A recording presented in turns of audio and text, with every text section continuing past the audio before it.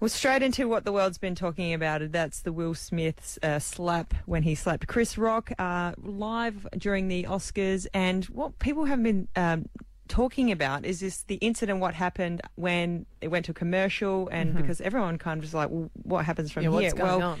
Yeah, there's images of Chris Rock going up to Will Smith trying to apologise. There's a photo, there's Denzel Washington standing in the middle of them too, obviously hoping there's no more fighting to be taking place. And then obviously Wanda Sykes was also seen consoling Chris Rock, who was pretty upset about the whole situation. And Wanda Sykes was one of the hosts. As well. And from what I've heard too, they were like tight as at the after parties. She was kind of looking after him. She's a stand-up comedian as well, so that was where the comedians all banded together almost. They've called him.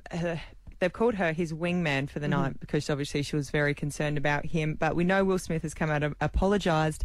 Well, Jim Carrey, also a famous actor, he has come out and shared his views on the whole situation. I was sickened. I was sickened by the standing ovation. I felt like Hollywood is just spineless. It really felt like, oh, this is a really clear indication that we're not the cool club anymore. I have agreed less and less with Jim Carrey with some of the interviews he's done, but that I think is spot on.